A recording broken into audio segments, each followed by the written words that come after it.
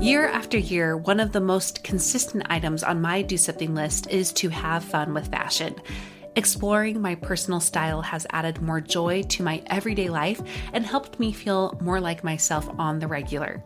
However, I have found that there are some brands I would love to explore more, but they are out of my typical price range. Or there's the it item that I would love to try out, but without the commitment of keeping it. Enter Armoire. With a clothing rental membership from Armoire, you can build the perfect wardrobe with brands that are high quality, unique, and recommended just for you. All you have to do is take a 5-minute style quiz and select items from your dynamic, personalized closet. The styles show up at your door in as little as 2 days. Then, when you're ready for new clothes, just swap them out for more new-to-you styles. I just did my quiz and have selected a few dresses for the summer from Boden, one of my favorite brands that I can't typically afford. And I also got a double-breasted black blazer from a new-to-me designer, a classic item that I have been on the hunt for but too scared to commit to until I know it's the one. For you expecting mamas, for those who are working or those who are style-obsessed, who want to switch out your wardrobe with quality pieces without the designer prices, check out this woman-owned company that has your style and your sustainability in mind. Right now, my listeners can give Armoire a try and get up to 50% off their first month. That's up to $125 off. Just visit armoire.style/progress. That's armoire.style. ARMOIRE.style/progress to get up to 50% off your first month and never worry about what to wear again. Try Armoire today.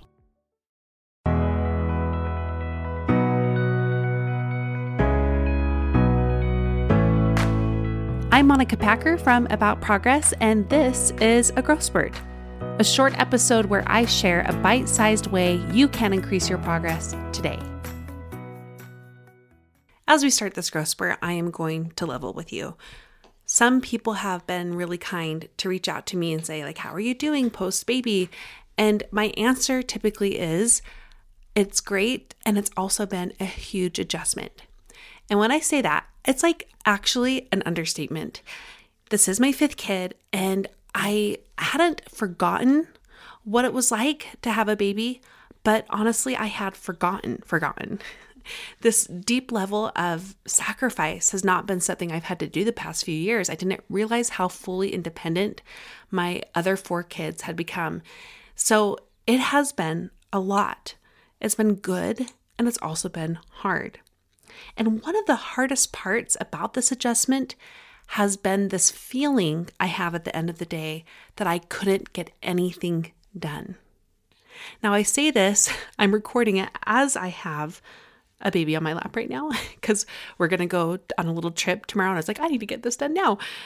So it's not like I'm not getting things done. I know this, but because most of my day is revolving around feeding the baby, changing him, trying to get him to do tummy time and read to him and then put him down, he takes a short nap and then it all repeats again. At the end of the day, I look at it and think about all the things that were left undone, which is admittedly quite a lot.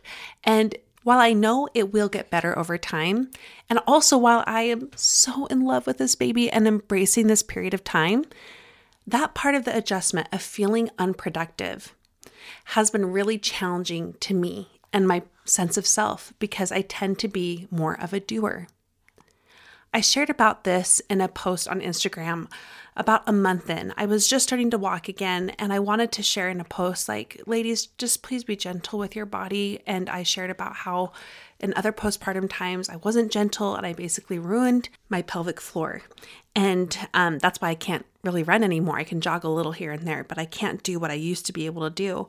And when I shared that, I also shared as part of it, like this all ties into how we as women are especially challenged that our worth lies in our productivity, and being able to exercise sooner seems to be part of that. And there was this incredible comment that I want to read to you word for word.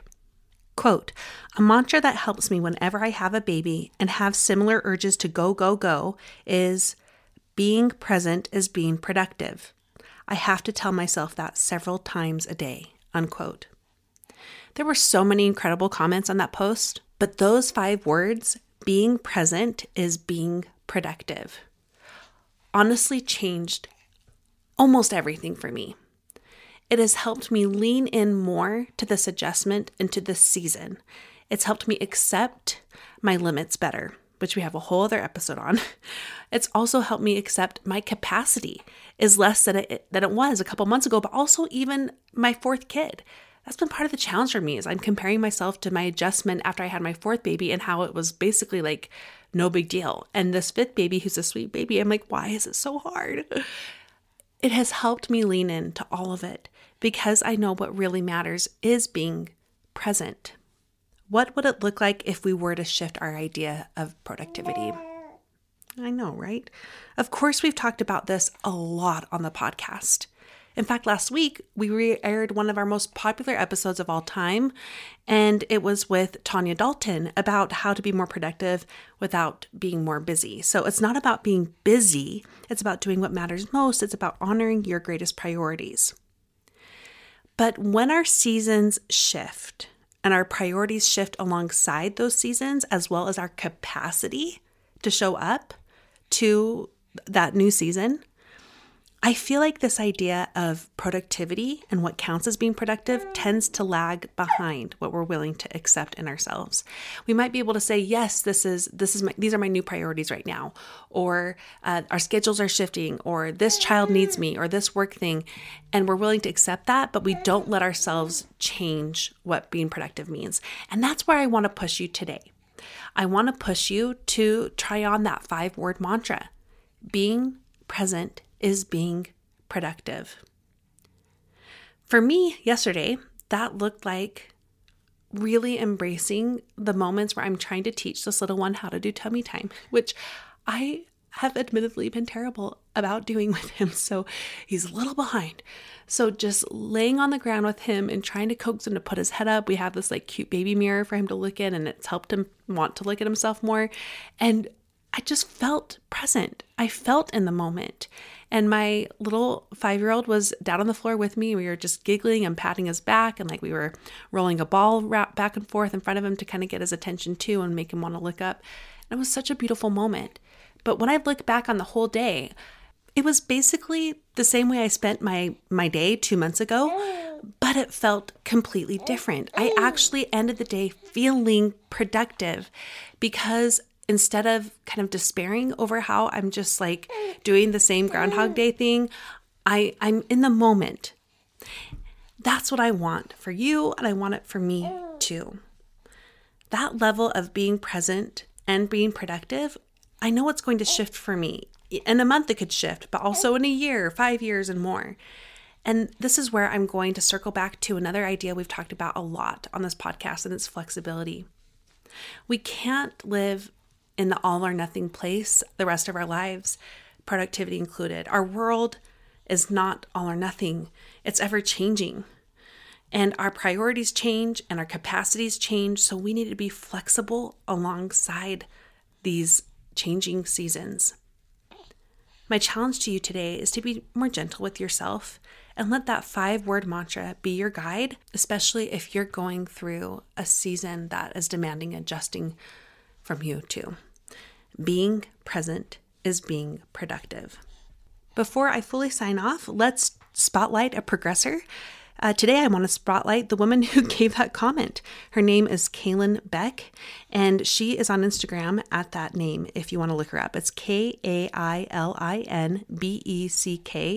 I love her bio. She says she's a mom to 4 kids, including little survivor twins, which just, oh, mama, you really know what it means to how being present is being productive. So thank you so much for that incredible comment that changed so much for me.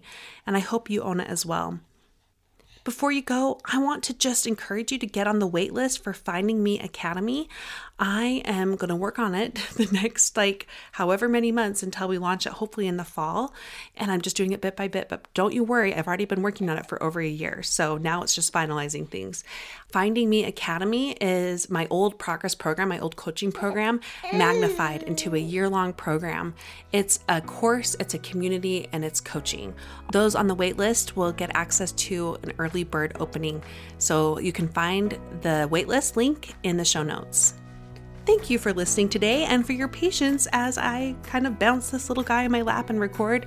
I won't be doing this for big episodes, that's for sure. I'm so glad you were here. Now go and do something with what you learned today. Seeking the truth never gets old. Introducing June's Journey, the free-to-play mobile game that will immerse you in a thrilling murder mystery. Join June Parker as she uncovers hidden objects and clues to solve her sister's death in a beautifully illustrated world set in the Roaring '20s. With new chapters added every week, the excitement never ends. Download June's Journey now on your Android or iOS device or play on PC through Facebook Games.